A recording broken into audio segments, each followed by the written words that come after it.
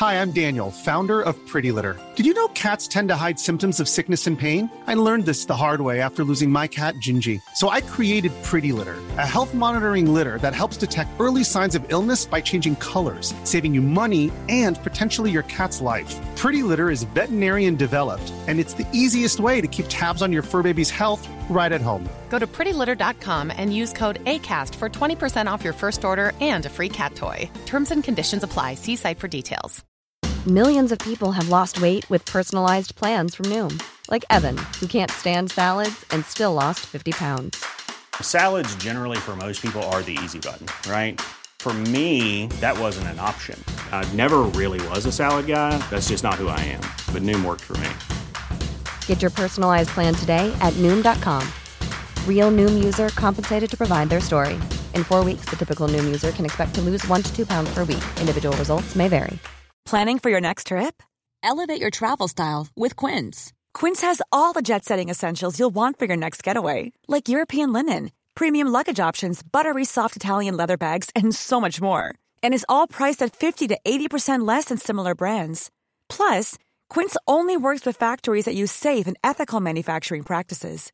Pack your bags with high-quality essentials you'll be wearing for vacations to come with Quince. Go to quince.com/pack for free shipping and 365-day returns.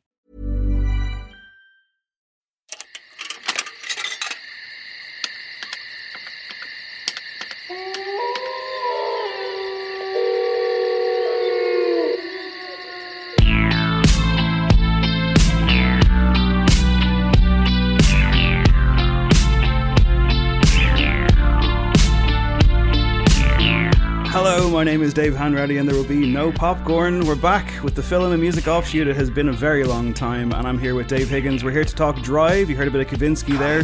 Get us in the mood. How you feeling, buddy? I mean, pretty amped after that. How could you not be? It's a banger. It is a banger, in fairness. It still has every bit of the impact, whether it's just kind of like listening to it or watching the opening scene. So, well, we can 10 years on. We can start with some trivia. I think I've said it before, but like, what film that was out the same year as this, I believe, did this song, Night Call by Kavinsky, appear in before Drive? I believe it was one of the... Was it the first movie that you could officially say was the beginning of the McConaissance, The Lincoln Lawyer? You are correct. Just a solid legal drama. You are correct. You know, I'm all for. A star-studded, good DVD rental, which actually shares an actor. Bryan Cranston is in that movie, and he's in this movie as well. An actor that generally, post-Breaking Bad, if I see him on a poster, much like Benedict Cumberbatch, nah. I will do my best to avoid this film if I can. Just can't stand him, you know? Can't stand? Bryan Cranston, I just think he's a smug fucker. Sorry, I should say Norma Howard is not with us on this episode, sadly. She's off making a movie. We're here to talk about movies, she makes them. That's the difference between me and Higgs and her. She's an actual valued member of the film industry, whereas we just crow about it. So we'll have Norma back, hopefully next time, depending on how her shoot goes. But in the meantime, we are here to talk Drive. This is No Popcorn, and it has been a number of weeks. It turned out October was a really fucking busy month. I guess we'll get into the what we've been watching section. Are there any horror films in particular, Higgs, that you want to highlight from the last month gone by? There are. I don't think I made it to 31. I think I made it about 26 or 27 horror movies. I won't go into all of them. Just a couple of standouts. The one that kind of, I guess, stood out to me most was one from last year, Saint Maud. This is a movie directed by Rose Glass, starring Morphy Clark and Jennifer L. And it's about a devout Catholic carer who's looking after a terminally ill patient. And they jut up against each other. The patient is a former dancer who clearly like had a very lived a good life and, you know, enjoys the kind of the carnal joys of life, while Morphy Clark's character is, you know, as I said, very devout and is kind of like appalled a little bit by her. She also feels that she has a direct line to God and kind of interacts with God. And it's one of those movies that's a horror movie that doesn't really have, you know, a lot of big scares for the most part. It's just one of these ones that kind of makes you feel uncomfortable throughout. Has great atmosphere, great sense of place. It's it's kind of just this set in this kind of unspecified English coastal town that kind of reminded me of the grimness of Blackpool that I visited when I was a young boy playing football. And it was just like something about like the contrast between like the sea and then like, you know, these like cheap amusements everywhere and gambling emporiums. And as it goes on, things kind of start to unravel a bit more as you kind of get like far more insular with Maud. And its last 10 to 15 minutes it really delivers on its horror. I went into it kind of not really much of a spoiler, knowing that there was a jump scare and that it was a good one. And I feel, you know, when you're putting down nearly 30 horror movies a month, you kind of get used to kind of the blueprints of how horror movies work and how you construct a jump scare. And like, you know, you go to see most kind of big studio movies now and you can kind of know they're very, very well choreographed.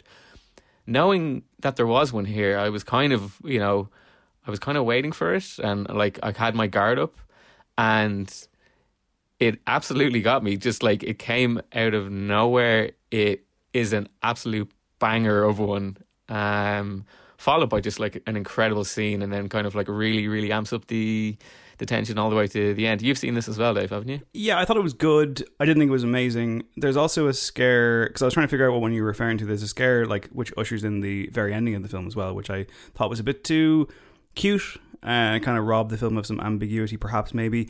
I think it's good. I think the two central performances are excellent. There's also a moment where I guess like to kind of show her further devotion, she puts on a pair of Converse that she has laced with like spikes in them, and I'm like, my entire review on Letterboxd I was like, Converse are hard enough on your feet as it is, mate. What are you doing? It's good. It has serious atmosphere. It doesn't overstay its welcome, but I think I had seen a bit too much hype maybe going in. I think if I saw no hype, I think it was a lot better. But that's not the film's fault. That's my fault, and Discourse's fault, if you will. Yeah, that's a fair one. Another one that was kind of a first timer for me was the 1960 movie Peeping Tom. This was directed by Michael Powell of Pressburger and Powell. Kind of overshadowed, I guess, when it was released because it came out the same year as Psycho, and was also kind of like it's a British horror film, so it was the victim of a very ban this sick filth backlash. It basically destroyed Michael Powell's career, but yeah, just a really, really great movie, great vibe, great atmosphere, amazing performance by the lead, Karl-Heinz Bohm, and yeah, just like a really good idea for a movie about like a creepy cinematographer, you know, very much playing on voyeurism, and you know, he has this really kind of interesting method of how he kills people, where he has a tripod with like kind of basically like a spear in it, and his whole thing is like wanting to film people like just as they're being murdered. Yeah, just absolutely fantastic. Revisited, an old favourite, but sometimes perhaps unfairly maligned, Halloween 3, Season of the Witch. This is the one Halloween film that like veers massively off course, doesn't involve Michael Myers, is set in a kind of a coastal town in California, where a toy maker in a factory is basically like making masks to basically like kill all the children in America. He's also a witch, an Irish witch at that. Just like a really weird film, but like great atmosphere. It's got a Carpenter score in it as well. He was a producer, and his one of his editors, I think it's Tommy Lee Wallace, directed it. Yeah, just a really, really fun film. Has like an all-time... Were you talking recently about Assault on Precinct 13? Like when the girl gets killed at the start of it? Like all-time kid murder. Yeah, I haven't actually seen all of Halloween 3. It's one of those ones that I've kind of experienced over the years, but I was shown the sequence that I know you're about to refer to when I was very young, and boy... It's... Yeah, Jesus. It's pretty terrifying. But yeah, like just a very, very fun film, which seems like a weird thing to say in the context that we've just been talking about a child murder. But Yeah, it was absolutely destroyed when it came out. Criticised as being anti-Irish. Oh, wow. Yeah. Oh, my God.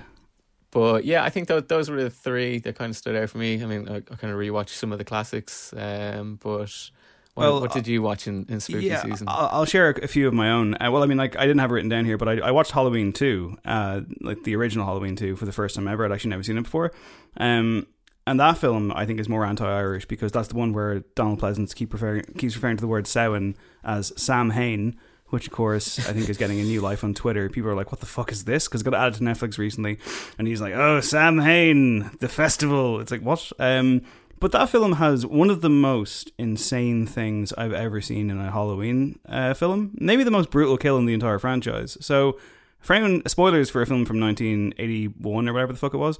There's a bit early on, because like one thing I think is hilarious about these Halloween movies is just how ineffectual Donald Pleasence's Dr. Loomis is, like how bad at his job he is and how much collateral damage he causes.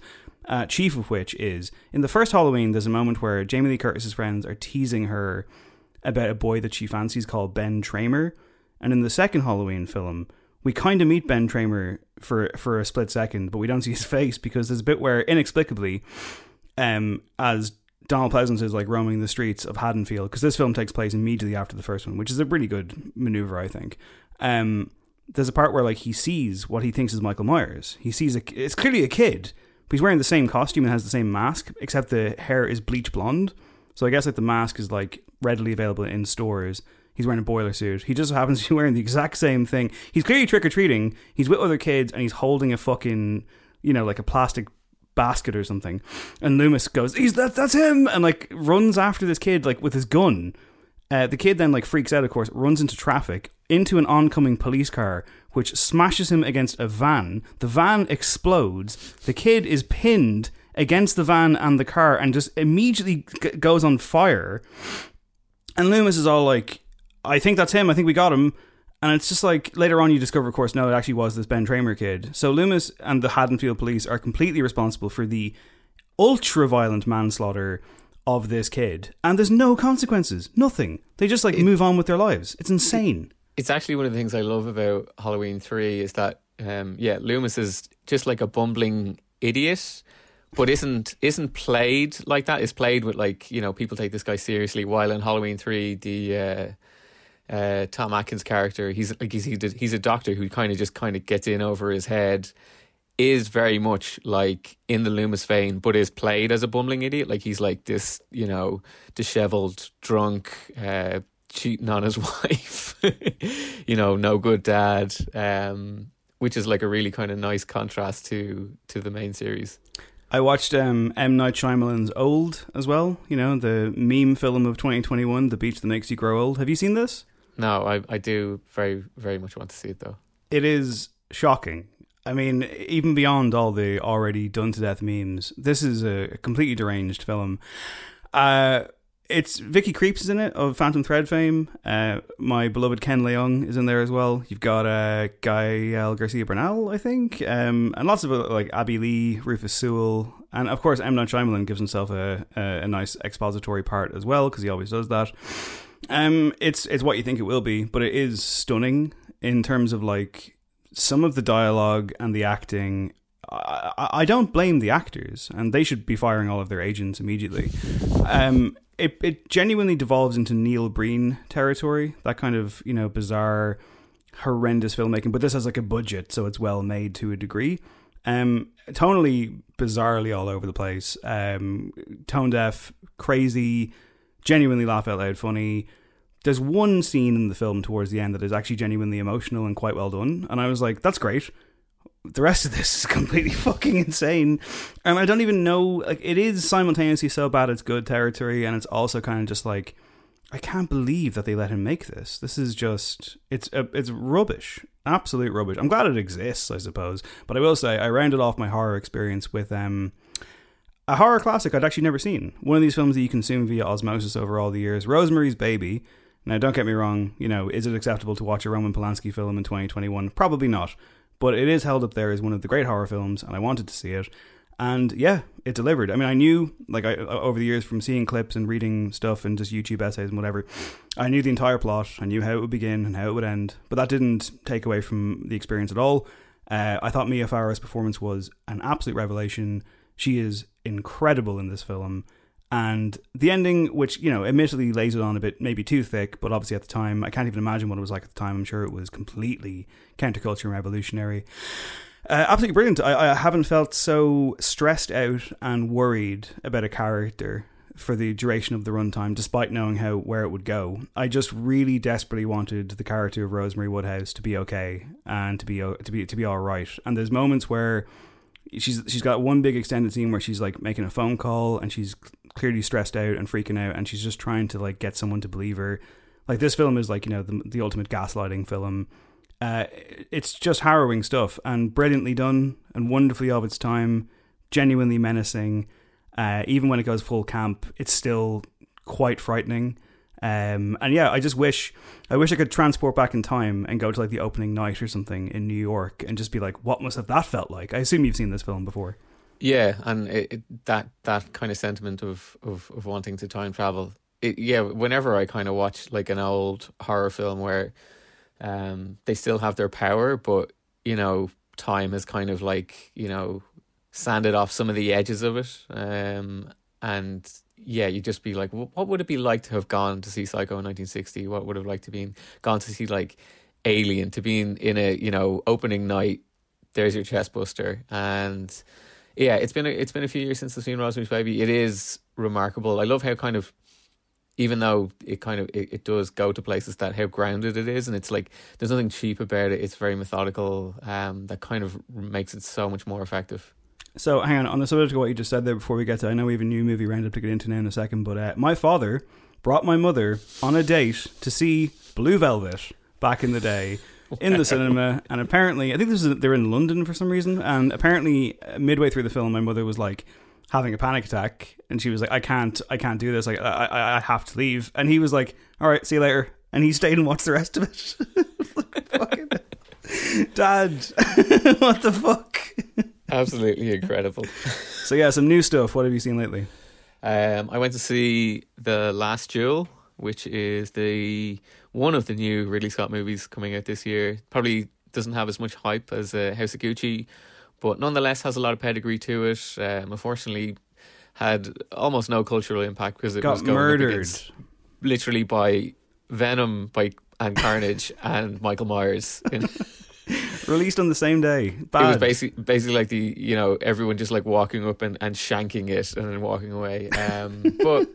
But nonetheless, probably the best Ridley Scott movie, certainly decades. I'd have to kind of think about where we're going in terms of how I would rank his movies, even though I'm not the hugest fan of his. I guess the big thing about this movie is it's reuniting Matt Damon and Ben Affleck writing the script, and much like Good Will Hunting, where they brought in a seasoned pro to do work where it's questionable, is the best stuff actually that person? In Good Will Hunting it was Akiva Goldsman. Here they brought in Nicole Holofcener, fantastic director and writer, to work with them, and yeah, it's a very, very, very good. I don't know how this movie got made, apart from like the sheer kind of force of stardom in it. It's been described as like the medieval Me Too movie. Can you confirm or deny that? Yeah, very much so. I don't think you can read a review of this movie without seeing a reference to Rashomon. So it's basically a story told through the perspective of three people. Each kind of chapter opens with a kind of a card saying the truth according to the three main people involved in it. And the last duel that is kind of in the title is due to a alleged rape that took place between Adam Driver's character and Jodie Comer, who plays the wife of Matt Damon in it. So you basically you have 30 to 40 minute sections where you're going through scenes again, sometimes kind of very, very similar to what you've seen before, but with like different subtle nuances as you're kind of being told through different people's perspective. It very much just makes it very clear which one is the truth, through a little kind of clever bit of signposting. But yeah, just like a very, very strong movie. First time I've seen Jodie Comer outside of seeing Free Guy, which I hated. An amazing performance, like real star quality here. She's very much in the background for like the first 2/3 of the movie, and then the last third is just like her section, and she's phenomenal in it. Driver's great, kind of continues to be the most, I think, interesting actor to watch in Hollywood, just in terms of what he picks and what he brings to roles. Ben Affleck's character is absolutely remarkable. Does he have? He plays a count, a French count. Does he have a medieval soul patch going on? A blonde medieval soul patch to go with his blonde eyebrows and blonde hair. Yeah, it's a real big performance. I think originally he was supposed to play the driver role, but scheduling meant that he couldn't devote all the time to it, so he took this supporting role. Thank God. He's just having so much fun. He's basically just like a philandering drunkard who has orgies, sometimes with Adam Driver. Lots of fun in the role, even though he's obviously an abhorrent character. How is Damon? And also, this was, of course, his famous Trapped in Ireland movie, wasn't it? Yeah, he's good. His character is like really unlikable, and kind of as a result, you're kind of like, oh, is this a good performance? Like, you just don't like the character and don't like being around him. But I guess that's to his credit that he kind of he kind of infuses him with this sense of just massively entitled, only cares about his own pride, doesn't care about anyone around him, and always kind of feels like he doesn't get the respect that he deserves. Very, very good in it. A very kind of unglamorous role in that, like, has one of the worst screen haircuts ever. I guess it's kind of appropriate for the time.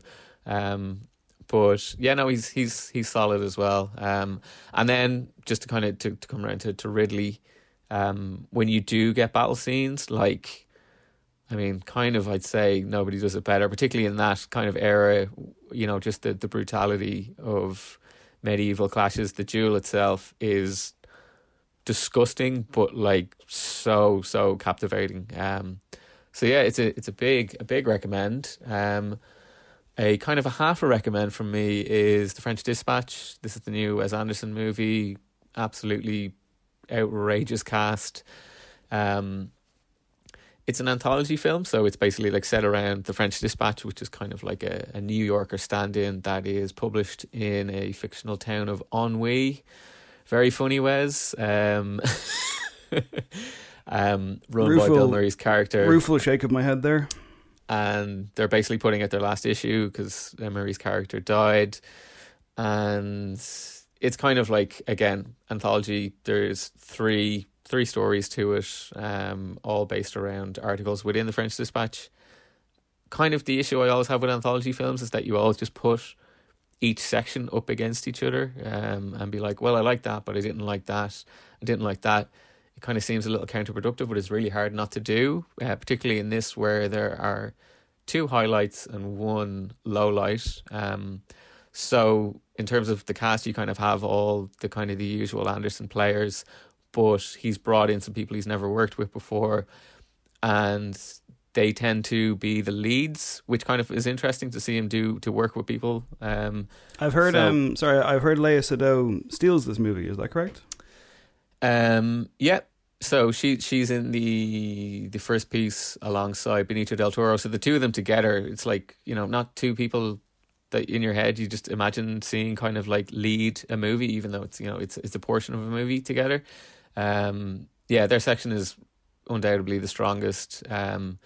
Benicio del Toro plays a criminal who is in a jail in Ennui for beheading 2 people in a bar fight, but he turns out to be this incredible artist, and his muse is also his jailer, played by Léa Seydoux, and it's all about him kind of creating his masterpiece, his concrete masterpiece. you have Adrian Brody kind of playing this art dealer who's also like a white collar criminal. He's having a lot of fun. So it's really good. It kind of there's weight to their relationship. Their interactions are amazing. Then you have the third one revolves around Jeffrey Wright basically playing James Baldwin, and doing a bloody good job of it. And he's a kind of like a food writer who is having dinner with like the head of police as like a kidnapping happens, and basically they need to use this legendary police chef to kind of get the kidnappers. It's a lot of fun. There's like some great capers in it, some real kind of great pathos between Jeffrey Wright's character and Stephen Park, who plays the chef. And the real downside, and maybe you'll kind of come to this in leading man terms, is Chalamet, is it? Yeah, he leads the middle section, which is about student protests and ennui, has been reported on by Frances McDormand's character. And yeah, I don't get him. I don't get it. I don't think he's able to carry this movie, even when he gets to like interact with, Frances McDormand and Christoph Waltz pops up in it. I'm just not feeling the energy, like having admittedly like being very taken when I first saw him and Call Me By Your Name, and I just don't feel like he's moved on to do anything where I'm just like, I need to see a movie when this guy is the lead. Yeah, this guy being, of course, Timothée Chalamet, everyone's favourite internet boyfriend, and he's actually in 2 of the films I'm about to talk about really briefly. And I've nothing against the guy. I do find that like I've seen a lot of people just like routinely thirst over him, and I just find that to be kind of just gauche, and I'm just like, why is this like the narrative? And would it not be really fucking weird if I was doing that over Leia Seydoux? I'm not trying to do like a fucking double standard gender bullshit thing. By all means, enjoy your internet boyfriend Timothée Chalamet, but I do feel that what comes with it is an incredible overrating of his work, and I think he's fine. Like, he can be good, he can be all right. He's clearly he's a beautiful man. Good for him. I understand that element of it, but as an actor, put that on the record. Well, look, listen. I mean, like, what am I going to do here? I'm going to sit here and say he's not a snack, as I drop my marker to my left as I'm flustered. He's yet to show me any acting chops that are really very good. Which brings me to Dune, Denis Villeneuve's Dune Part 1. Part 2 has been confirmed, of course, and I'm glad it has, because Part 1 is a 2-hour and 40-minute trailer for the next one. I went into this with low expectations. I'd say no expectations, really, beyond finding the trailer not great and also having not read the source material. And it's funny, because like I see people I follow on Letterboxd. For the last few weeks, all I have seen is 4-star or 4.5-star review after 4 or 4.5-star review just pop up every single day. I gave it 2.5, and I'm like, what is going on? Like, Mick Pope, good friend of this show, has seen it twice. People seem to love it. I found it very just table setting and, stacked cast, whatever. I generally like what Denis Villeneuve puts down. I thought this was quite dull. I was never taken by the spectacle, and I just don't think Timothée Chalamet can do it. I mean, he looks the part, for sure, and that's what the character apparently is. It's a young guy, whatever, but like, I just wasn't compelled. And at the end of this film, one character says to another, "This is just the beginning." And I was like, great, glad I sat here for 2.5 hours. It's fine, there's nothing bad about it. I just never got subsumed into the world, and I will go see the second one. But yeah, didn't really do a lot for me, neither did he. He pops up very briefly though in a documentary I watched called A Man Named Scott, which is on Amazon as of a couple of days ago. It's about Kid Cudi, an artist who anyone who listens to this, I presume, are regular No Popcorn or No Encore listeners rather, and will know that Kid Cudi means an awful lot to me as an artist, as a musician, as a lyricist, and as a human being, particularly since Kids See Ghosts came out, and I kind of reappraised his work off the back of that. A very emotional artist, one who, by his own words, makes music for the flawed and the broken. This documentary, it's like an hour and a half long, and it basically just charts kind of his rise and his struggles. And much like any documentary of this nature, which he's involved in making, it can't not be a vanity project. It can't not be a bit of a hagiography. That's in there. but also a lot of candid and honesty is in there as well, which I found very refreshing and quite beautiful. Some good talking heads, Timothée Chalamet being one of them. It's funny because like him popping up, you're like, oh, well, this will definitely get the hits, you know. And he's there and he's like, Cudi means so much to me, man. Like sometimes I have to pause his music because it's just so emotional, and it's nice. He actually comes across for the first time that I've seen as like, yeah, I get it. He seems like a cool guy. Kanye's in there briefly, you know, doing some kind of. There's lots of faux profundity in this. The film starts off with Pharrell just going on this bizarre meandering thing about the internet and culture and people not being held down, and every time you're like, yeah, I think I know what you're saying, he just goes off on another tangent, and it's like well-meaning but ultimately just like kind of nonsensical. Kanye is of a similar beat. At one stage he's talking about something and he just stops and pauses for about 60 seconds and then goes, yeah, I think I'll end that thought there. And it's like, yeah, fair enough. Willow Smith comes across like a really cool person. She comes across quite unpretentious and grounded and kind of full of light and just seems like a really cool person. Her brother Jaden Smith, of course, is in this as well. He's functioning as like he performs this kind of play thing, which is supposed to reflect Cudi's struggles, and it's like a bit too avant-garde, I thought. It's very stylish, this thing. Presented like people come up on screen, they get like lots of text, you know, like and all this kind of stuff. But it is good. I thought it was. I thought it was very good. I mean, it didn't quite drill down all the way, and it felt a little bit unfinished. It ends kind of nicely. Cudi basically like says, I mean, like, I don't know how accurate this is, but Cudi's like, oh, until I came along, like, you know, there was no emotion in hip hop and rap, and now guys can do that, and, you know, they can present a very vulnerable part of themselves, and, you know, I changed music. And then he goes, you're welcome, and it hits the credits, and I'm like, great ending.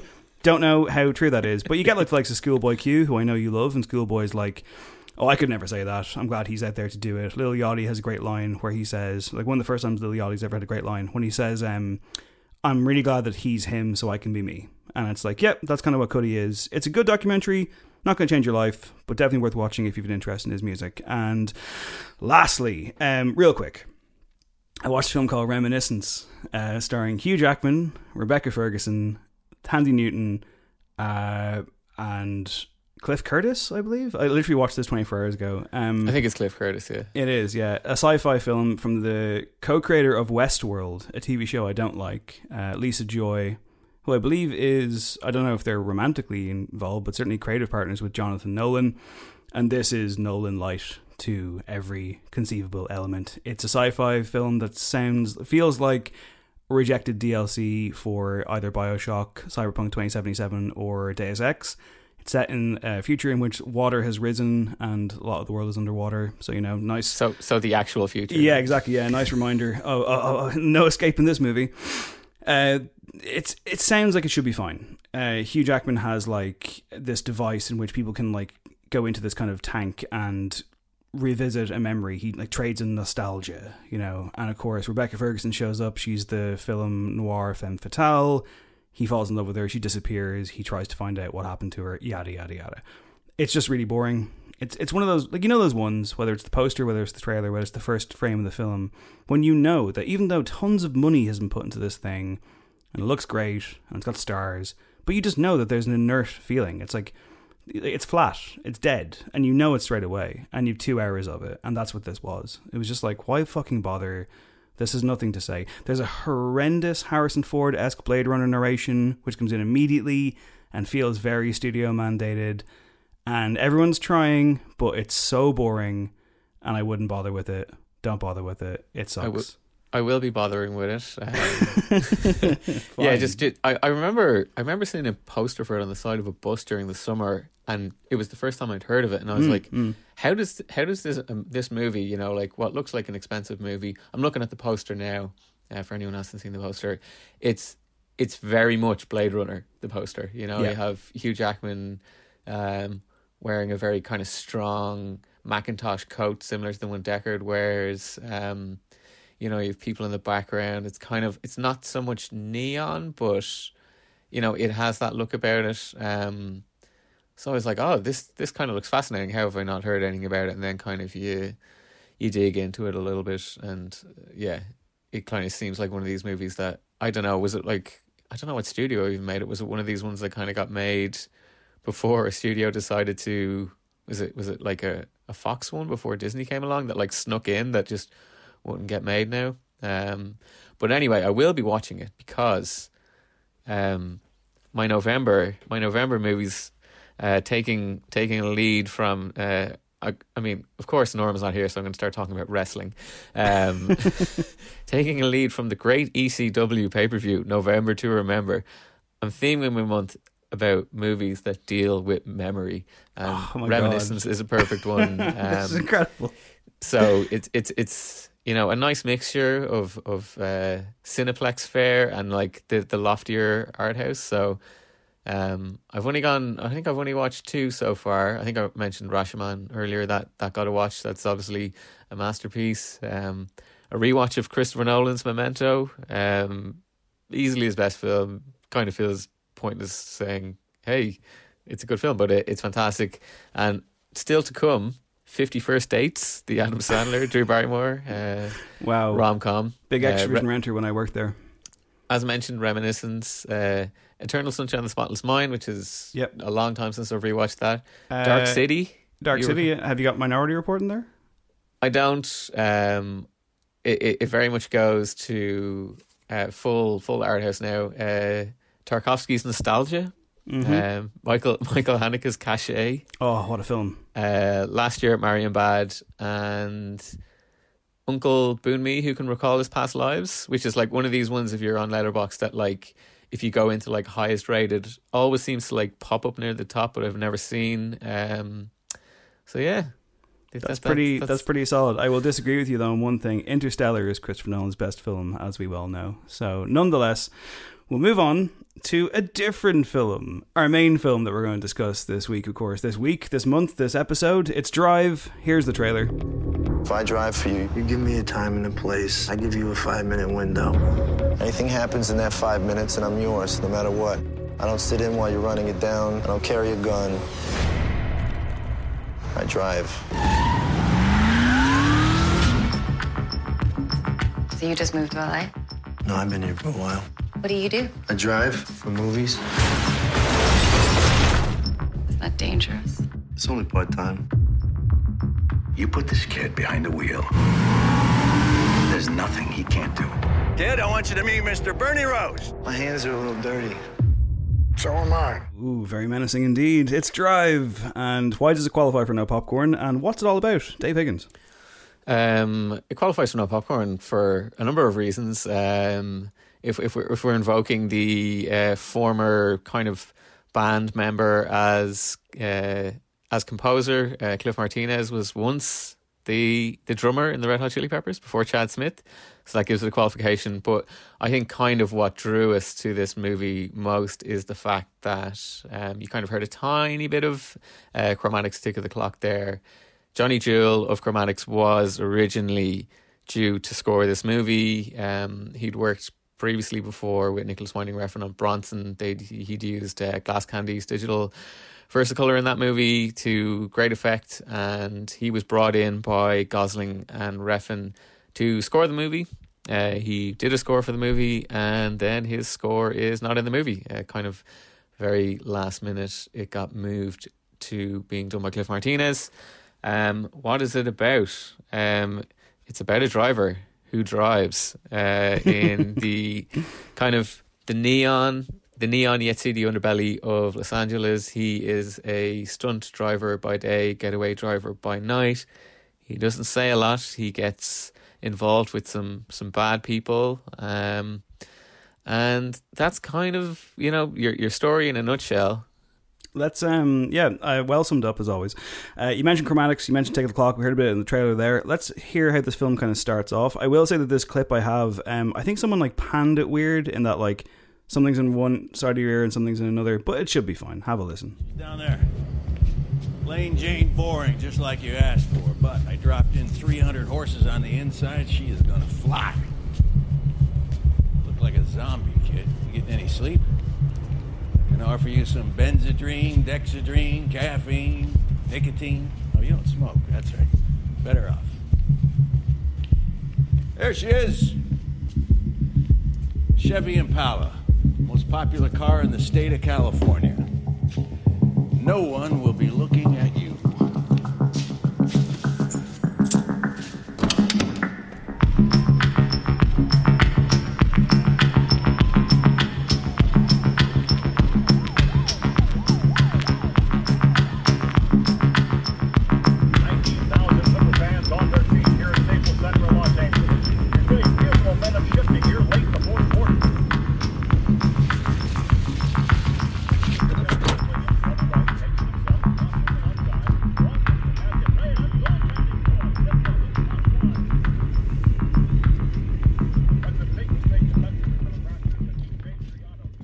Tick the Clock is one of those tracks that you can't help but just feel like a bit of a badass when you listen to it. It works perfectly. It's wonderful. Is this film wonderful, though? I'm curious. This is such a pop culture phenomenon. It's just turned 10 years of age in the last month or so. That's why we picked it to do it at this time of the year, even though we are a bit late to it. I rewatched it for the first time since the cinema back in February. I didn't actually rewatch it ahead of this episode because it's a film I feel like I've seen 25 times, despite only seeing start to finish twice. I mean, this isn't like the biggest box office hit of all time or anything, but it's just subsumed its way into pop culture to such a degree that like you couldn't like dial up your internet without seeing the Scorpion jacket or incredible VHS versions of the cover of the film, the amazing soundtrack that I guess we'll be discussing at length on this one in particular. But I am curious, Higgs, can you take me back to your relationship with this film when you first saw it? Were you heart eyes for the whole thing, or what do you think of it? Yeah, so I saw it, I guess, when it was released. I think it was like in Ireland, like October 2011, and I recall it coming out at a time when it really felt like Ryan Gosling was exploding, because in 2011, if you kind of count in Irish release dates, he had 4 movies out. So I'm gonna try and guess a couple of those. Was Crazy Stupid Love one of them? It was. Gangster Squad? It was not. Oof. So it must be like Blue Valentine or something. So yeah, Blue Valentine was kind of out around January. So I recall going to see that in a very kind of hilarious setting with friend Chelsea and her friend Stephanie, who had just like arrived from Toronto with suitcases, and we were like, you know, 2 Toronto people. Of course, they want to go see their good boy Gosling in a movie, and we went to see that movie. Maybe we'll revisit it one day because of the Grizzly Bear score. But just we both felt like we'd been punched repeatedly in the gut. Kind of walked out in silence, and it's just like, that was a very poor decision to start your holiday. So anyway, in terms of going to see Drive, I went to see it, I think, on a Tuesday afternoon in the Screen Cinema, which I miss dearly. Yeah, it was a real one. And yeah, it just was totally, absolutely captivated. We had a tiny bit of the cold open there. I watched the cold opening again this morning. I think it's like one of the most enjoyable 10 minutes in cinema. It's so good.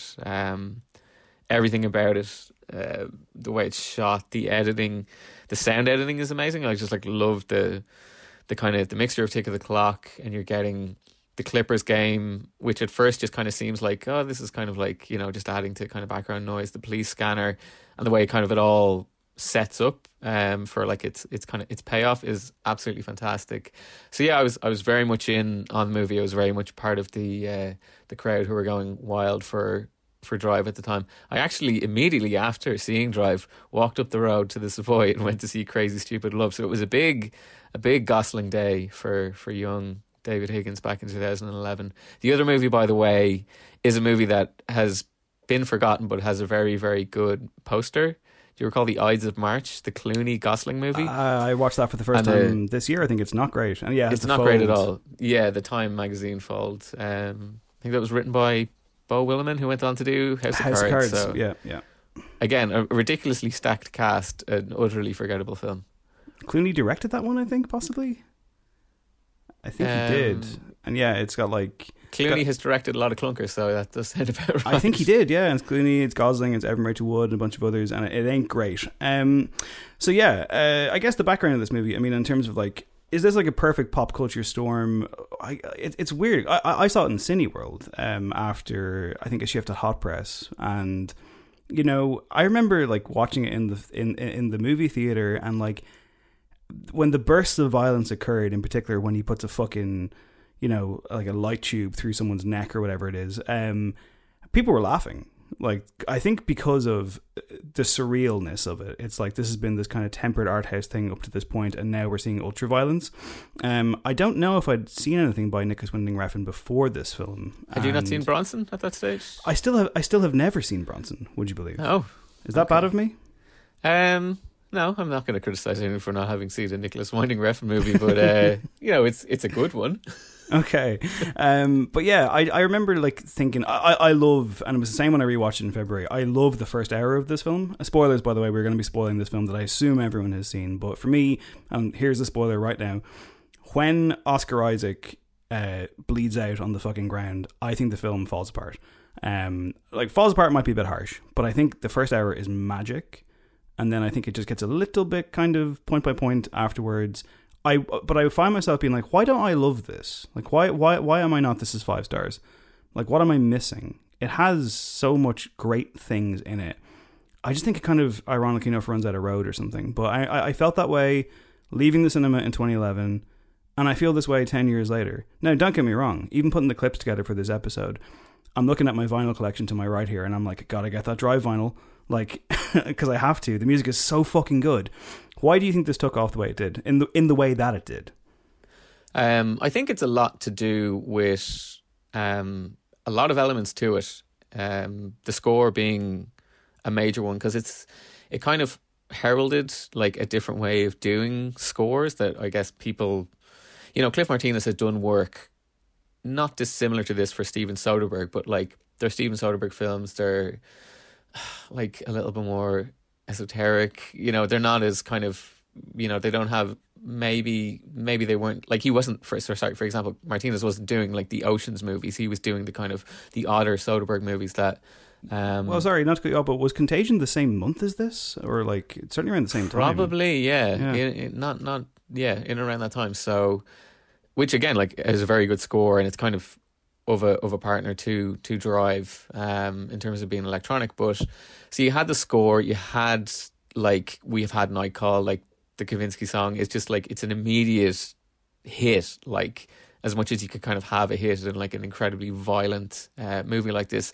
It kind of felt like when people saw Drive, combining all the elements of it, like you had like a young cast who were kind of all kind of starting to blow up a bit. So you had obviously Gosling, who'd, for many people is just like The Notebook, and then he'd made some indie movies, but this was just like casting him as the leading man. You had Carey Mulligan, again, like putting her front and centre. Oscar Isaac, I know it's a supporting role, but like you had 3 people just like on the precipice of being like gigantic. And then you also like you fill out the supporting cast with like the people from Breaking Bad and Mad Men, and to a lesser extent Sons of Anarchy. It's just like, it's a very, very watchable film in that sense. And then just like visually, it's very, very strong. Like it's confident. It's bold to like have like hot neon pink all over your movie, particularly dealing with the things that it deals with. And not to like, it's just kind of like a cool movie in a very, very, very basic way. And I think that for a lot of people, it was just like, oh, we haven't seen a filmmaker like this. This seems like, it could be this generation's Tarantino. Like we could be getting in on the ground floor of something here. Not sure it quite went that way, but let's have... Not at all. Let's have another listen to another kind of musical drop from this movie. One that, of course, is quite, as they say, iconic. Hey, do you want to see something? Yeah. Okay.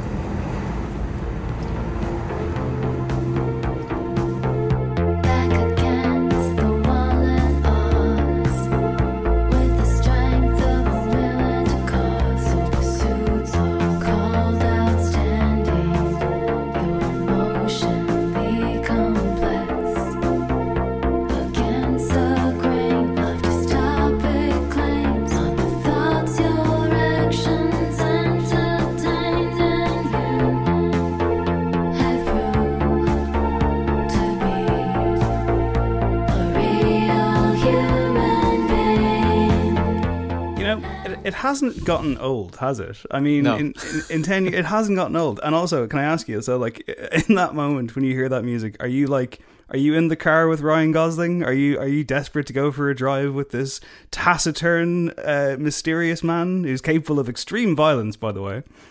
Oh, 100%. I'm just sitting in the passenger seat watching him drive with his leather driving gloves on, his watch strapped to the wheel, just hard eyes. It's a lot of that. But yeah, so how do you find the chemistry between him and Carey Mulligan in this movie? Because like, she is literally angelic in this picture. I think it's absolutely fantastic, and it's considering that, like, going on, like, I think I mentioned Crazy Stupid Love, that he'd go on to make like a couple of movies with Emma Stone. I think he has great chemistry with her. I would have loved to see him do something again with Carey Mulligan. Yeah, they're amazing in that, like, obviously he's saying next to nothing, and she kind of has to like drag things out of him, but like just in terms of the presence of the two of them is phenomenal. Yeah, so how do you feel about that script decision? I guess, I know they did it on Only God Forgives, and I assume they did it on this one. There's been talk of, we went through the script and we just like drew big black lines through a lot of my dialogue, and, we got rid of all the unnecessary stuff. I mean, like, does that work for you with this, or did you want more of Gosling kind of telling you things? Because it's to a point. I mean, like, there are times when like there are long stretches of nothing being said and just like Gosling looking like absolutely beautiful, just like the two of them just looking at each other, and just like looking down at the floor, kind of like a more kind of intense Clooney kind of thing of like the head tilt and whatever. But there are times when you're like, okay, I need you guys to say something. As a matter of fact, let's have them chatting, or their version of chatting, in Irene, who is the character that Carey Mulligan plays, in her apartment. Here's them having what qualifies in this film as a meet cute. So you just moved to LA? No, I've been here for a while. You're just new here? Mm-hmm.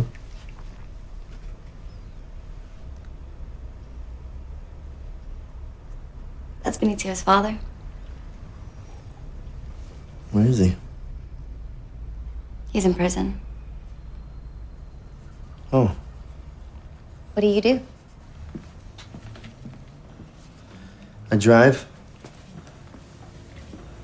Like a limo driver? Like for movies? Oh. You mean all the car chases and stuff? Yeah. Isn't that dangerous?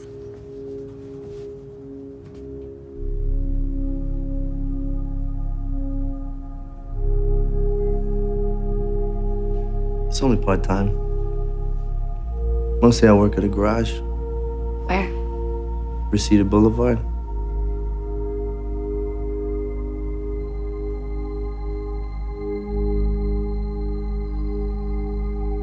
I gotta go. Okay. Thanks for the water. Say bye. Bye. So yeah, I mean, listen, if you look at 2011 Ryan Gosling, you don't gotta say much. But I have to ask you, is this character captivating, or is it all in the performance? What do you think of the character on the page? I think so, because just like even like the central conceit of the character being a stunt driver, which is an inherently very interesting thing that like every day you go to work and could potentially die. Also, people can enjoy a movie. And then you get to put it up against the fact that like he's also a wheelman, which is another like incredibly interesting role. So yeah, I don't need a lot from the character in that sense, and I think Gosling gives a lot to it. I think it's interesting to kind of consider, just to go back kind of into the production history of it, that like it was originally going to be a Hugh Jackman film, directed by Neil Marshall, who made like The Descent and Dog Soldiers and some episodes of Game of Thrones. And what do you think they thought of this when they saw it? Because no way. there's I don't think there's anything on the page, because like it's based on a novel by James Sallis that is like a very kind of meat and potatoes crime thriller. It's Spartan enough, but I don't think it would have had any of the flourishes that Refn brings to it. It basically seems like they took the script from Hossein Amini and were just like, as you said, like going through it, like don't need this, don't need this, don't need this, breaking it down to like its bare bones. And I think that works because like for me, this movie is just a vibe, and there's enough dialogue like retained in other characters. Like in Cranston's character, Albert Brooks, Ron Perlman, to kind of to fill it out. Like if everyone was behaving the way Driver and Irene are together, that would be an issue. But like it does the gang and the mob stuff well enough with them that kind of you can easily get away with it, particularly when you have a performance as strong as Gosling's. Yeah, I want to get to those side characters in a few minutes because they do a lot of heavy lifting, and I think everyone generally is very well cast in this, top to bottom. One such person, of course, being Oscar Isaac. So I think it's funny because we mentioned Ridley Scott earlier, and you were like, "Oh well, The Last Duel, in your opinion, is Ridley Scott's best film in decades. And I'm like, as far back as Robin Hood, I think is where you're going with that. Yeah, The Amazing Robin Hood, which I guess when I saw that film, which is a complete nothing, Oscar Isaac's in that movie, but he didn't really stand out too much. But I guess he kind of did to some degree. But I didn't quite know who Oscar Isaac was at this point. And even in Drive, I remember kind of being like, oh yeah, that was Oscar Isaac, of course. Like now I know him, but like at the time, he was just this kind of guy. But he shows up in this movie. It's a small role to a degree, but it's a very important one. He is, of course, Irene's husband. He's in prison for an unnamed crime, but clearly a violent one. And his arrival back into their lives just kind of puts the wedge between the burgeoning relationship between Driver and Irene. And I think it's done quite well. Let's take a listen. This will incorporate also some further music, which is handy for us. Here is here is Standard Gabrielle. What a name, by the way. Oscar Isaac's character back at his homecoming party. And we get some more music here. You know, we're here celebrating, but it's a shameful thing. What I did. And I have a lot of making up to do to everyone.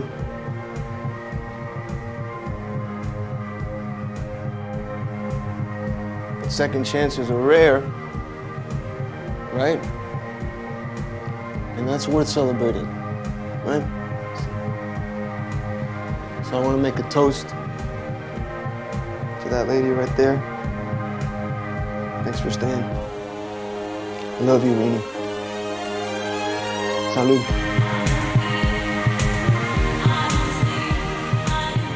That's Under Your Spell by Desire there. It just all hits, doesn't it? It just all works. Yeah, I was just about to say, like, Refn does not miss with any needle drop. Like, there's only 5 in the film, but like every single one of them is just perfect. Yeah, it's magic. Any one of these, if you had just one of them, you'd be like, oh my god. But it's an embarrassment to riches. Great scene there, particularly as the camera pushes in on Carey Mulligan, who is saying it all with her face. She's clearly staying in this relationship for the sake of their kid, and she clearly doesn't want to be there. She also clearly has love for this guy as well at the same time, so it is complex.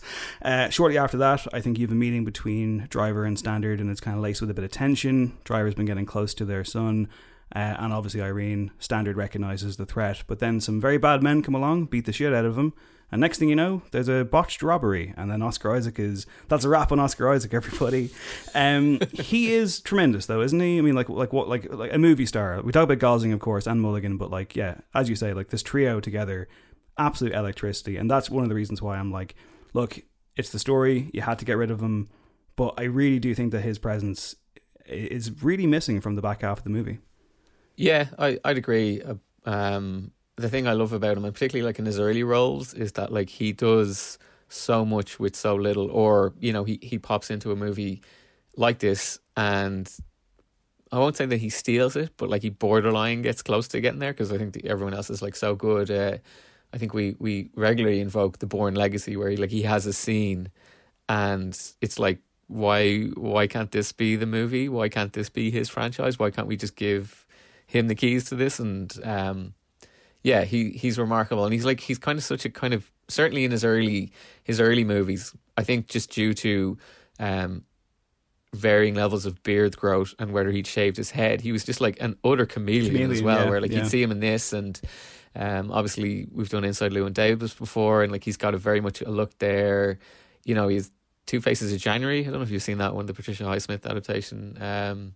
Again, like he's kind of this like weird sociopath in that, but again looks completely different because it's like the beard's gone, so he's got like the chiseled jaw, and then something like Ex Machina where it's like, you know, shaved head, beard, glasses, and it's just like always different looking, always doing different things, but like always just like you just can't stop watching him.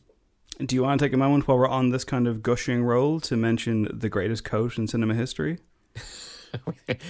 Well, it's got some contenders now.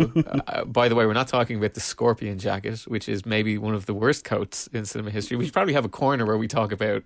Well, hang on. I will say the Scorpion jacket, much like Brad Pitt in Fight Club, when he's just wearing like horrific Hawaiian shirts and like tracksuit bottoms, doesn't matter. Like Gosling pulls this off, Pitt pulls that off. If you look like that, you can wear a fucking trash bag and it's fine. But no, we were referring to a very different coat from a very different film. Yeah, we're talking about A Most Violent Year. It was a movie made a couple of years later. A very elegant, excellently well made movie with him and Jessica Chastain. He wears a very nice camel coat with roll necks. It's a winter movie. It's cold in New York. He's working in the oil business. He's trying to get home heating for people. He looks immaculate in it. It was one of those movies where I was like, yeah, that coat looks real good. So I had to go out and get myself a coat just like it. Which is a regular thing I'm finding now when I watch movies that... I was going to say, do you want to pivot to your latest acquisition? Well, it's not my acquisition. Well, I feel like it will be. I do have eyes on it. Okay, so I watched Chaos Walking, and this is like a movie I didn't know existed until I was having a scan on your Amazon Prime account. And I was like, oh, there's a movie with like Tom Holland and Daisy Ridley. And I was like, oh, Doug Liman made it, and it came out this year. Like similar to Reminiscence. I was like, how have I not heard anything about this? Particularly considering like how fervent Tom Holland fandom is online. That it's just like, surely I would have seen something about it. So anyway, I was like, I'll throw it on just for kind of, seeing movies that came out this year. It's really dull, really terrible. It's a sci-fi movie set on like an off-world where Tom Holland lives with a kind of a colony of men where all the women have been killed by these humanoid aliens. But on this planet, everyone's internal thoughts are heard, and it's called your noise. So you have this like really annoying thing where like you're just in Tom Holland's head for the entire movie. But let's talk sartorial. The head of the town, I think it's called Prentice Town, is Mads Mikkelsen, who's wearing like an incredible fur coat. It's very kind of Western set. So I was watching this movie, sent a message into our WhatsApp group, just being like, this is entering the pantheons of like, I need this coat movie. And then, as luck would have it, my girlfriend was visiting family in Canada, and she came home and she's like, oh, like my grandmother has given me this coat. She's insisted that I take this coat that she's had for over 50 years. And I was like, oh, okay, cool. I was like, give us a look at it. Turns out it is a actual vintage fur coat bought 50 years ago. So don't come at me, Peter. A muskrat coat. So I was like, well, could I try it on? Immediately tried it on. I was like, I'm feeling Mads here. I found a fedora, popped that on, and I was like, I feel like I could be the mayor of a town in a post-apocalyptic world. So that's coat talk. That's coat talk for this episode. I enjoyed that. Hell of an image. Well, let's talk the jacket, considering I have real issues with the jacket. All right, take it away. Hit me. Tell me all these issues. I understand that this movie is very much, style over substance, and I don't mean that as a slight. Like, I really like this film, but it's style to the maximum, and it 100% works. The jacket makes no sense in the context of the character. It's like, so this character is quiet, is in no way ostentatious, is basically trying to be a ghost in Los Angeles, and very good at doing that.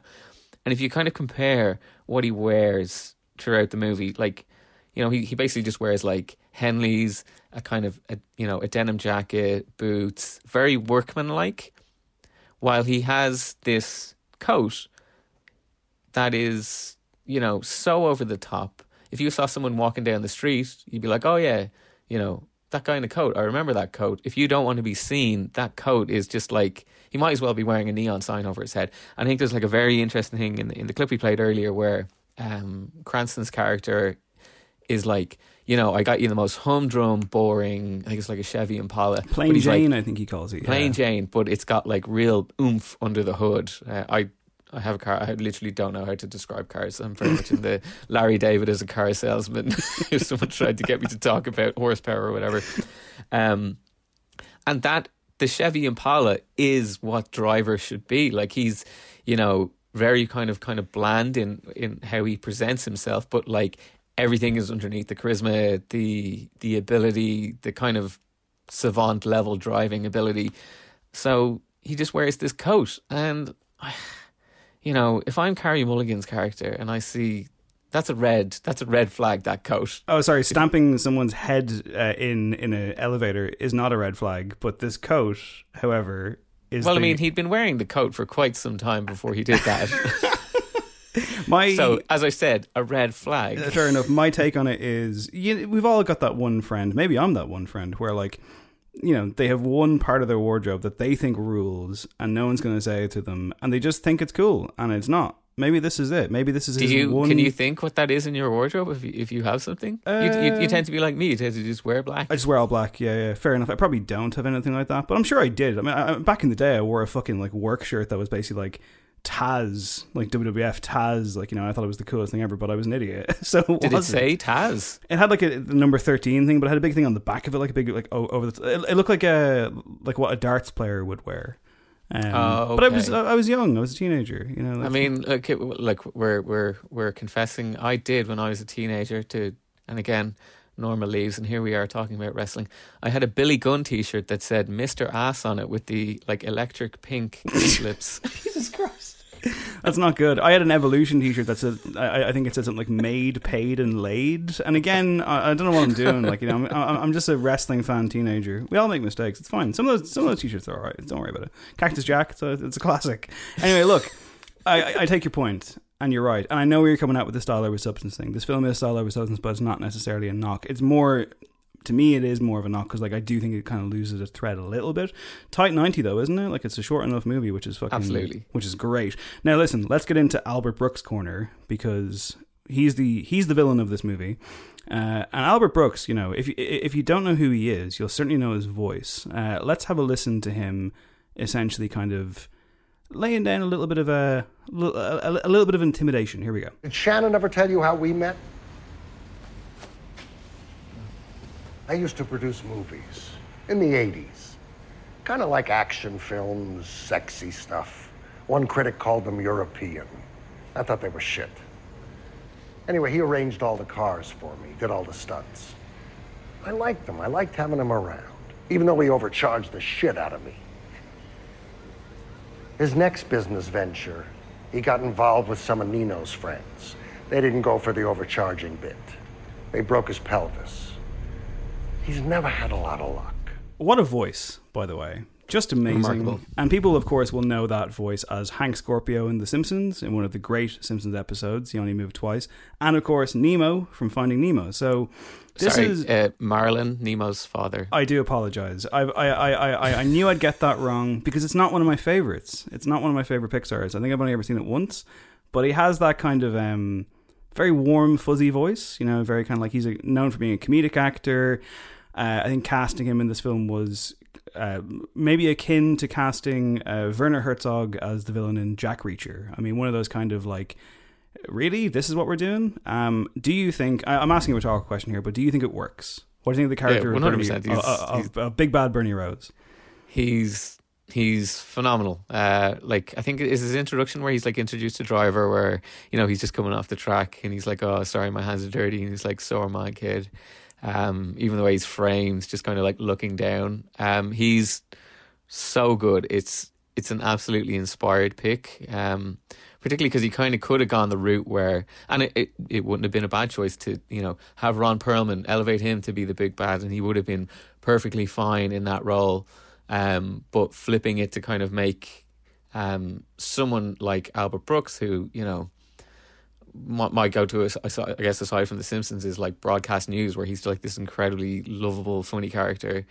To have him be the big bad and kind of have someone with the kind of physical presence of Ron Perlman be the kind of like neurotic crook who's like doesn't feel like he gets enough respect in the world it's just like an absolute masterstroke.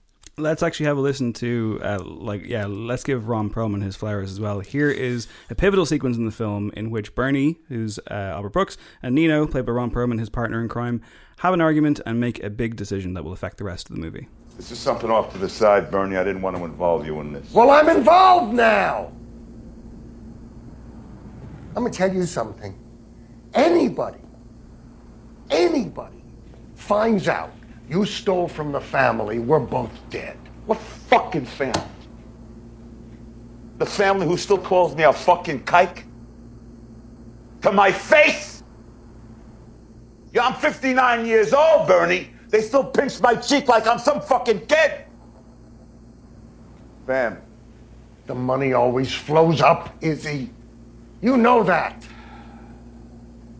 That's why this driver's gotta go, Bernie. He's gotta go. Your pal Shannon. I mean, these are the only two guys that can tie me to this robbery. So yeah, apologies for the racial epithet there, uttered by Ron Perlman. I will say that I think Ron Perlman's amazing in this. I think they're a great pair. I think you get just enough of them, just enough of their relationship to kind of really believe it. And this also leads into Albert Brooks murdering a man in one of the most vicious murders you will ever see on screen. And boy, it's tough to watch, isn't it? Yeah, it's very, very full on. I think the first time he'd ever murdered someone on screen, which kind of makes a lot of sense when you make movies like Broadcast News. Not a lot of bloodletting in that one. Yeah, it is. It's really, really, really shocking. And is it... I kind of have the chronology sometimes wrong. Is it the first... No, it's not the first real, like, shock of violence. That's the robbery, isn't it? Yeah, the one I was mentioning earlier on where, Gosling... But sorry, it wasn't a light tube. It's a shower fucking rod, isn't it? Like he puts through a henchman. And of course, before that, you also get Christina Hendricks' head exploding. That does happen. Yeah, this is a violent movie. Quite a shock. I think that's the first thing that, like... Yeah, when it was in the cinema the first time you saw it, you were just like, Jesus Christ. Because up until then, nothing, even though it's kind of, things are not going to go well. Yeah, Oscar Isaac's getting like 2 fucking bullets into, like, through his chest is pretty brutal as well. Because it's just kind of like, whoa, Jesus. But yeah, it hits the old ultra-violence button pretty hard here and there. But it doesn't feel gratuitous, does it? I mean, it's just Refn being Refn, I suppose. Yeah, it is. And I think even... Two of the kind of the later big kills when Nino and Bernie get killed, they're kind of done in very elegant, dramatic ways. You kind of have Nino being drowned in the Pacific Ocean, where there's a lighthouse giving you the light, and it's it's not full on. You don't see him like gurgling or anything like that. And then when Bernie's killed, it's all done in shadows, which is kind of like a nice contrast, because you kind of felt like if it kept going that route, that it would 100% be too much, particularly after things that have come before it. I feel like every scene he's in, Brooks is amazing, but like in that scene that you heard there, when Ron Perlman's character says Shannon's got to go, your pal Shannon, that's Bryan Cranston's character, and Brooks plays that brilliantly. He has a momentary kind of look on his face of, I really don't want to do that. But obviously is resigned to the fact that they have to, and then he does murder Bryan Cranston. He does it in a fucking he reaches out his hand to like shake his hand, and then like slashes his wrist open with like an antique razor or something, and he's like, there's no pain, it's fine, it's done. And it's just so casually brutal, but also, again, you use the word elegant there. He gives him a painless death, or his version of a painless death, and it's simultaneously like tells you about this guy's code of honor, but it's also fucking brutal. So 100%. Like, Jesus Christ. But yeah, again, like, I mean, like, it's all the stakes are there, all the stakes are sufficiently raised. I still can't give you I know you didn't ask, I think I'm asking the question of myself. I still can't fully decide why I don't think this is like incredible. I mean, I gave it a 3-star rating last time. Maybe that was just way too low. Is this a modern classic, or is there too much noise about it? What do you think? Yeah, I'd go it is a modern classic. And yeah, I do find it odd that like you can't get on board with it, because like you are certainly a man who likes his Refn. I think you're one of the few people who's seen Too Old to Die Young. That's all the whole thing. Do you get some sort of certificate when you complete that? Yeah, you get a notification from Amazon. I've actually considered maybe rewatching that, and I'm like, what am I doing? I do think Only God Forgives is a 5-star film. I think it's great. That is admittedly a little part of me being the contrarian. I'll happily admit that, but I do think it's a fabulous film. It is very, very good. I rewatched it just before I rewatched Drive, and a fascinating movie to make post-Drive. Kind of, if you want to, you make a movie that's like a cultural landmark like Drive, where Refn and Gosling, even though, as we kind of mentioned at the start, like it didn't run away with the box office. It did really well because it wasn't an expensive movie to make, but they kind of basically could have done whatever they wanted, you kind of feel, after this. And there was talk of Refn being offered like Spectre before. Jesus. And, the Equalizer reboot and doing a version of Logan's Run. And then he was like, nah, me and Ryan are going to go to to Thailand and, you know, just get down in the shit. And it's like, you thought he'd know dialogue last time? Well, let me tell you, challenge accepted. The Logan's Run thing, did they fall out? I think there was talk that they fell out because they were supposed to, like, this was their passion project. Then there was talk it was off. Then there was talk it was on. Then there was talk it's off again forever. Then there's talk that he's doing Maniac Cop. And it's like, I don't know. I think the general, like, I imagine, I don't have the numbers, but like Only God Forgives didn't do good money, and like it probably scared a lot of studio executives.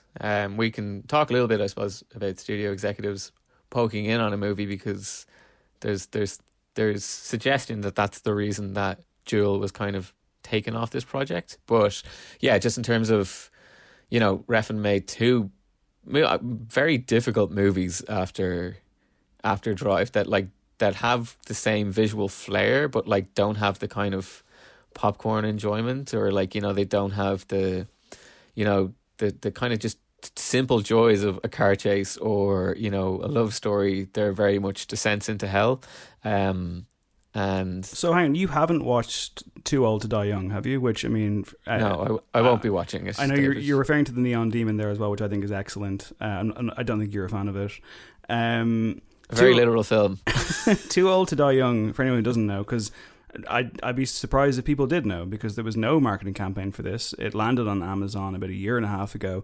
I think it's a 10 episode series. And most of the episodes are like north of an hour long. It stars Miles Teller, Jenna Malone, John Hawkes, and it's basically like, if you don't like his style, if you find Drive and Only God Forgives to be too slow, too drenched in neon, too violent, too nothing, too dialogue free, stay the fuck away from this TV show, because that's what this is. It's the ultimate in him just going full on, indulging all of his excesses, some of which work, some of which don't. I found it very mesmerizing. I found it very compelling. I also found it very empty. And ultimately, you know, I can understand why Amazon were like, oh, we're very happy with this, but yeah, there won't be a season 2. I think it's a fascinating artifact. Some of it looks unbelievable. It is also extremely nasty, and for the sake of it at times, you know, and it's not really one that you could like casually recommend to anybody. But, you know, listen, they gave him money, he made his thing, and it looks like it. It looks like they were like, yeah, do whatever you want. And he did it. And they're like, how the fuck do we sell this? We can't. Let's just upload it on a Friday and never mention it again. And that's what it is. It's him very clearly trying to do Twin Peaks: The Return as well, which obviously he doesn't have quite the scope or the unique genius to do that. But at the same time, I mean, kind of a recommend, but approach with caution. But look, you've teed it up perfectly. Let's talk about Johnny Jewel. Let's talk about this soundtrack. What happened?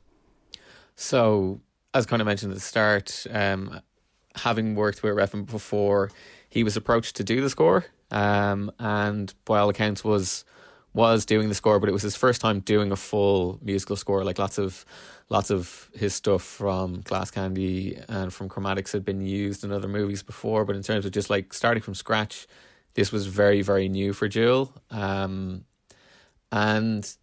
kind of, you know, knowing what we know about Johnny Jewel and his kind of his perfectionism, his kind of habits of, you know, scrapping a project, you know, destroying it.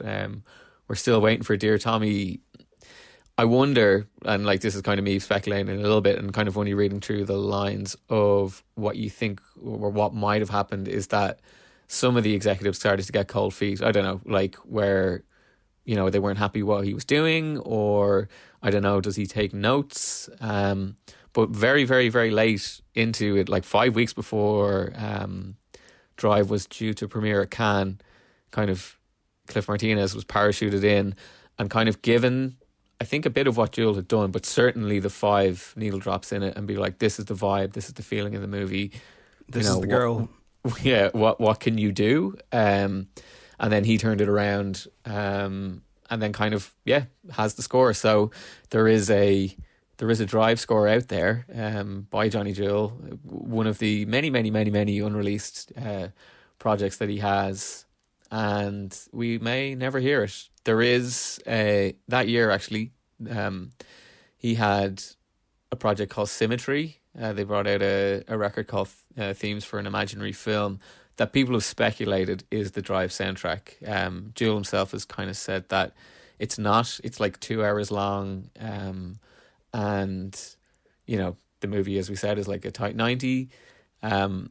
But he has said that there's pieces of the Drive score in there. I've listened to the Symmetry album a lot and kind of been like listen to it and been like trying to pick things out and be like, could this have been it? Could this have been it? The year after Drive, the Chromatics album Kill for Love came out, and maybe it's just Chromatics having incredibly cinematic music, but like you could definitely cherry pick some tracks out of there and be like, put this in Drive and it would, you know, fit like a glove. But will we hear a piece of Symmetry? Like I'm basing solely this guesswork on the title tracks, and if they involve streetscapes or driving. So I think we have a track called Behind the Wheel.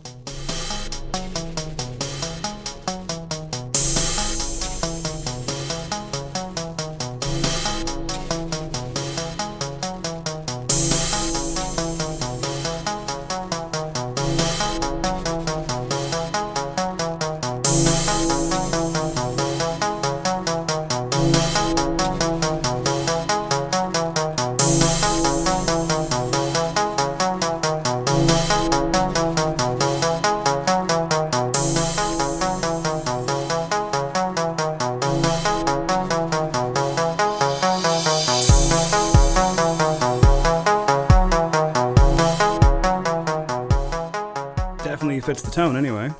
Yeah, like it's almost kind of a similar piece to Tick of the Clock, where it's like you just have like this really nice synthesizer and then like the drum kicks in and it's like, oh yeah, here we go. Very propulsive.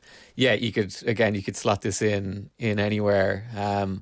Maybe we could just hear one other piece. So again, this is Symmetry, but it did eventually, it became a Chromatic song. I think the track that closes Kill for Love, The River, but in this guise is called Streets of Fire. So it has Reet Radler's vocals on it, which again, when you kind of consider the Desire and College tracks on this, like would perfectly fit in as well. You can totally see Gosling driving through the night in LA with this playing in the background. But I won't cry another tear for all the pain we saw last year. The river thirsts for those who fear, and I'm still here, waiting for you.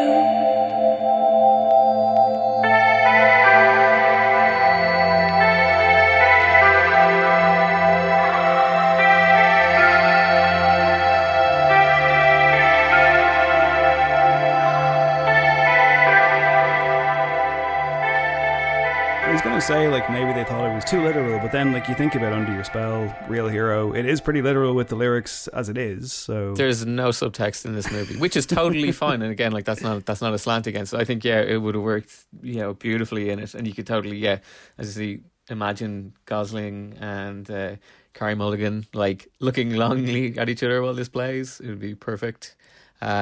What do you think of the Cliff Martinez score? Because I know you were saying that you're like, I need this vinyl, but is you saying I need this vinyl being like, for you, like I listen to the tracks, the songs more than the actual score itself?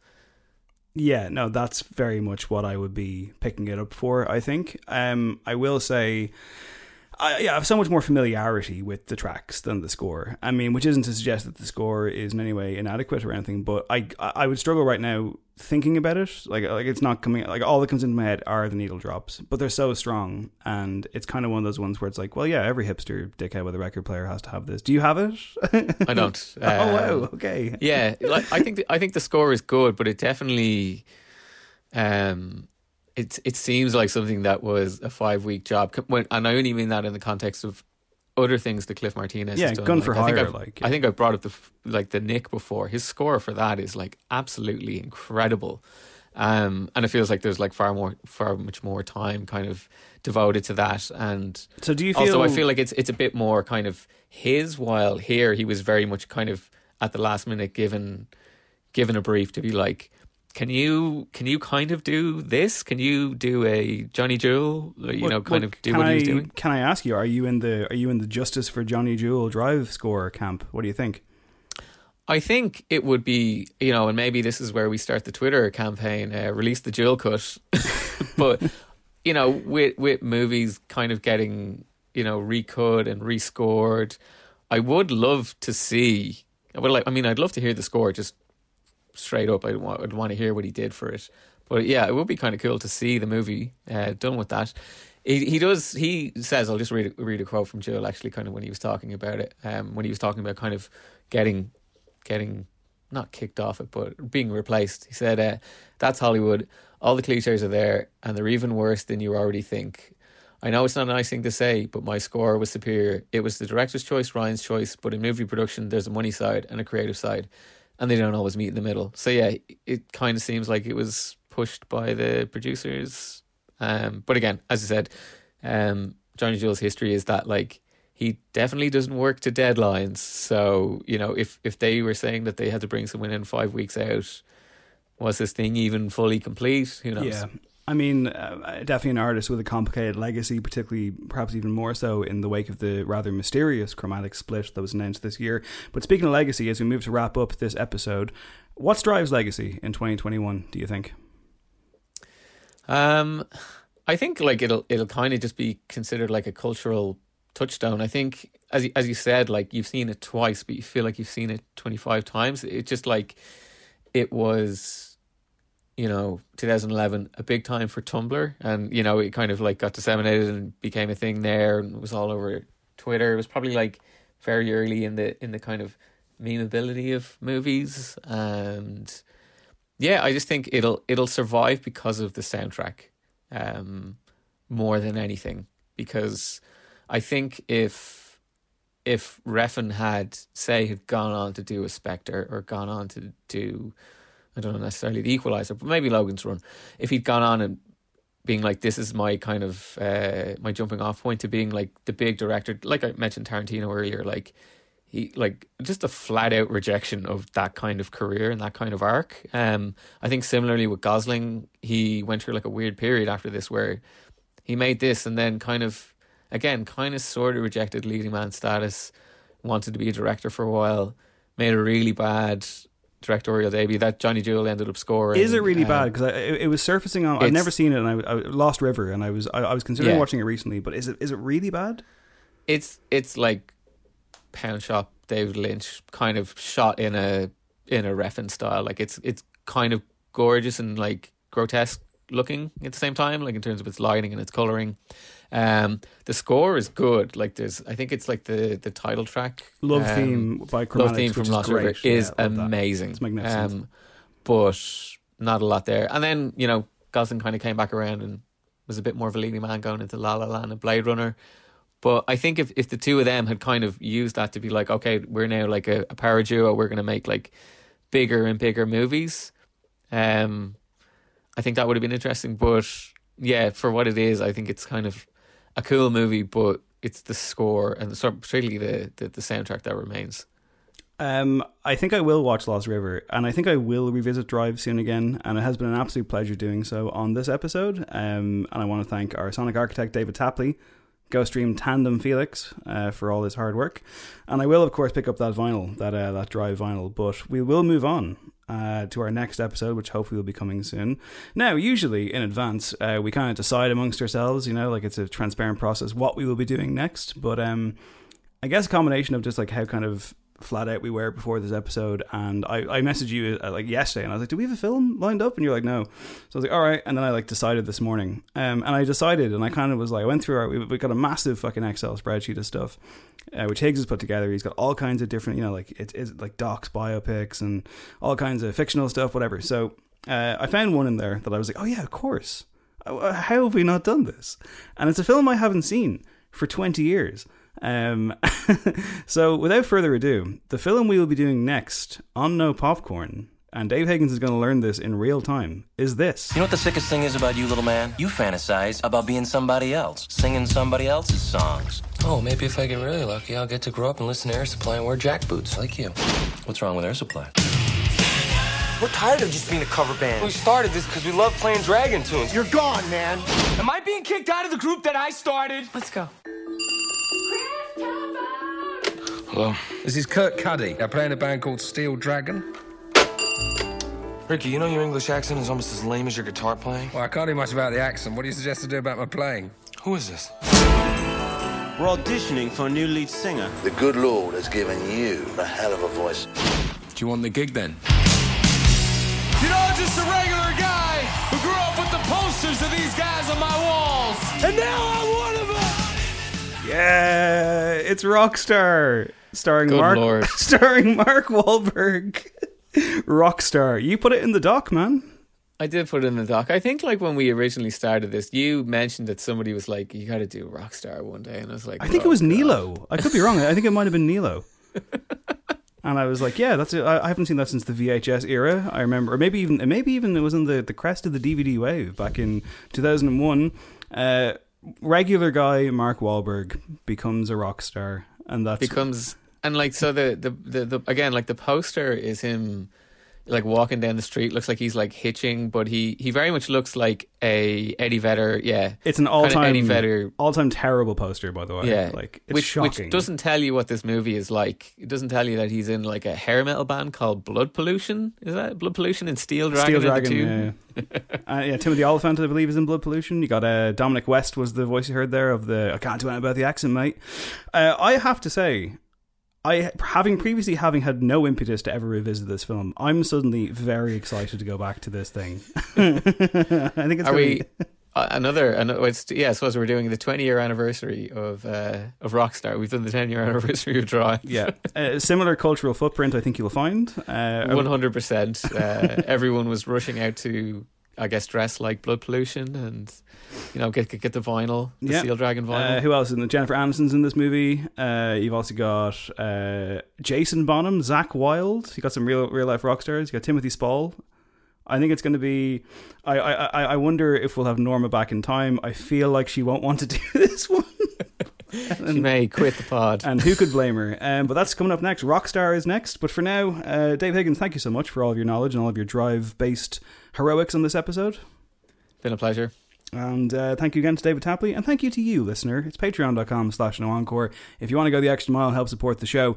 But for now, we will play out with a bit of that famous College and Electric Youth track that you heard earlier on, because for the real heroes that we are. My name is Dave Hanratty. This has been No Popcorn. There have been a popcorn, and drive safe, yeah? See ya. A real human being and a real hero. Real human being and a real hero. Real human being and a real hero. Real human being.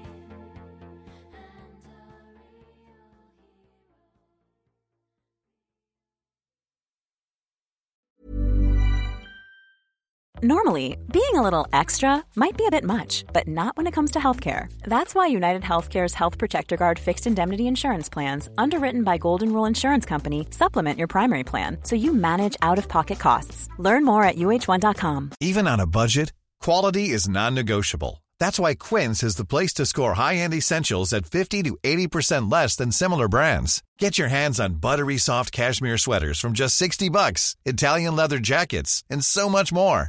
And the best part about Quince, they exclusively partner with factories committed to safe, ethical, and responsible manufacturing. Elevate your style without the elevated price tag with Quince. Go to quince.com/upgrade for free shipping and 365-day returns. Planning for your next trip? Elevate your travel style with Quince. Quince has all the jet-setting essentials you'll want for your next getaway, like European linen, premium luggage options, buttery soft Italian leather bags, and so much more. And is all priced at 50 to 80% less than similar brands. Plus, Quince only works with factories that use safe and ethical manufacturing practices. Pack your bags with high-quality essentials you'll be wearing for vacations to come with Quince. Go to quince.com/pack for free shipping and 365-day returns.